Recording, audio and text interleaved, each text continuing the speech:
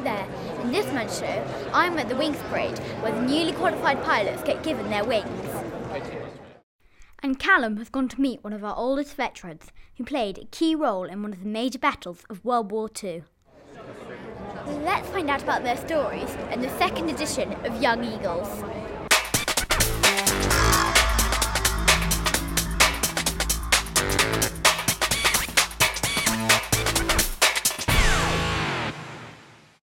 This is the Army Air Corps' Wings Parade, which takes place at the Museum of Army Flying. Here, the newly qualified pilots are presented with their wings to show that they have completed their pilot's training. Lieutenant Hannah Gold is being presented with her wings today, and I met up with her before the ceremony started. So Hannah, how are you feeling today?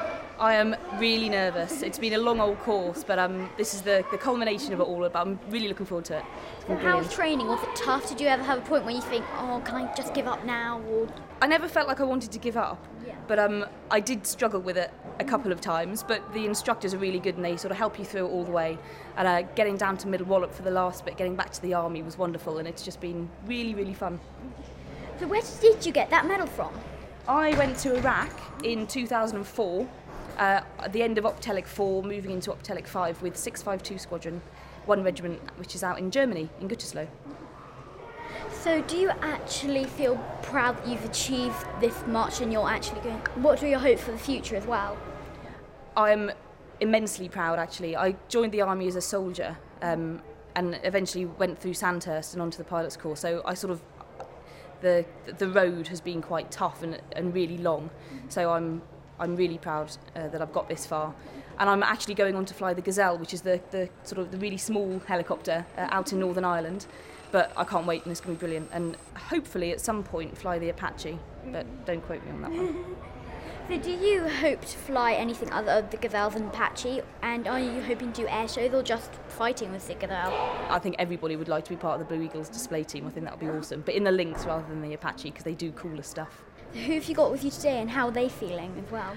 I've got loads of people, all of my family. I've got loads of friends from Sandhurst. I've got a couple of friends from a previous life, if you like, before the Army. And as far as I can tell, they're all looking forward to it as well and quite excited. So what did you do before you were in the Army? Oh, goodness. It's not particularly exciting, really. I went to school and did my GCSEs and then moved up to Milton Keynes to go to college. I worked in McDonald's, but everyone's got to get a job. At the end of college, I decided I wanted to be in the Army, so I joined the Air Corps from there when I was 17. Was being in the Army always like a dream of your childhood, or was it just a spur of the moment thing? I've got a family background of firefighting, so we've got a sort of quite a athletic, sort of outdoorsy type family anyway, so I was always up for going out and getting dirty and what have you. So the Army was almost a natural choice, although flying was something I wanted to do. It sort of came in a bit later, but it's awesome. Lieutenant Gold is one of the Army Air Corps' youngest pilots, but Callum has been to meet one of our oldest veterans. In September 1944, the Allied Army launched a major airborne assault on a small town in Holland called Arnhem. The glider pilots played a key role in this mission, and I have come to meet Staff Sergeant Arthur Shackleton, who flew one of the first gliders into Arnhem. And we are looking at some old film to see if we can see him. Do you know which one of these planes was yours? They were the gliders, they were horses, all lined up ready for takeoff. Would you have been among the crowd of these? Not these. These were the troops we carried. When they came, we'd been there about an hour and a half, checking the gliders, make sure that all the controls were okay and that they were fit to fly. We were round the back here having a crafty smoke when they came, you see. Yeah. They'd all chatted before they get on board. We knew our destination was a town in Holland called Arnhem. We'd never heard of it before, but it was 60 miles behind the enemy lines. That was a bit daunting. So were you nervous at all going into No. this take? You wasn't? No, and I've spoken to people since then and nobody was nervous. We were young men, you see, we were all in our 20s. So you're all excited? When you're 20, yes. This would end the war before Christmas, you see, a big knockout blow to the Germans. And Is any of these gliders you taking off? I'll have a look. Is it 291 or 261? I'll show you. When we were sat, there we are. 291. Yeah, there we are. That's That's me taking off. Yeah, yeah. And that's the Albemarle that's towing us. So it must have been quite an exciting experience. Oh, it on was. That runway. Yeah. Well, we were sat in the glider.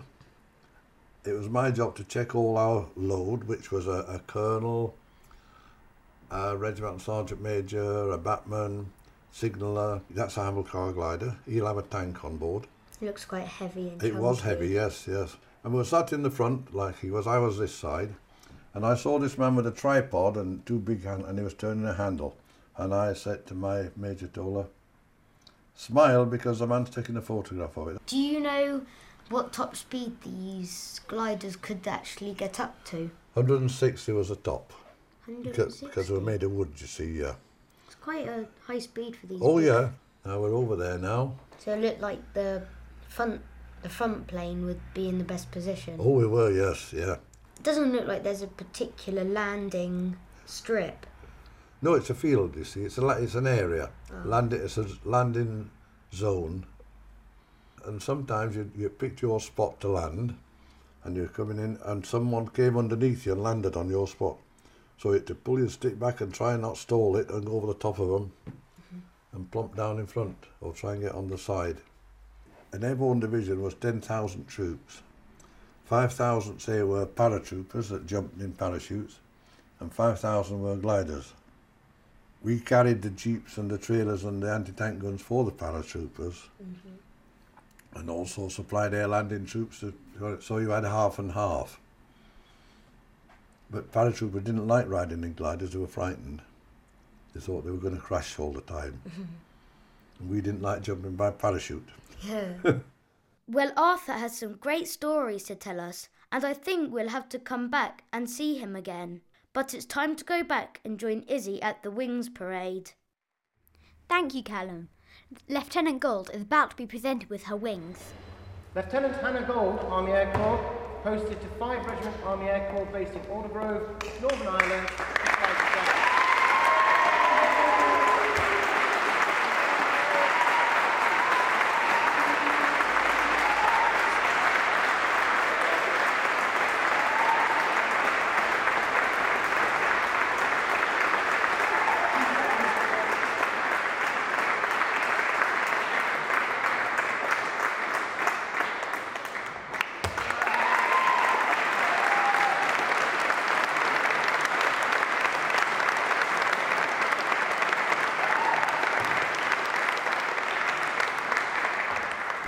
Rear will move to the right.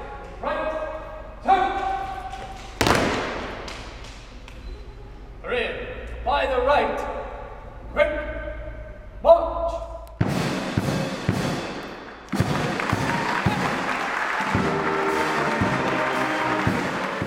We'll be meeting up with Lieutenant Gold in a later show, but for now, our newly qualified pilots march off to the applause of their friends and families, continuing the long and proud history of soldiers in the air. Coming up soon on Young Eagles, Emily goes firefighting, Callum gets rescued from a crashed Lynx helicopter, and Eugene meets one of Britain's great inventors.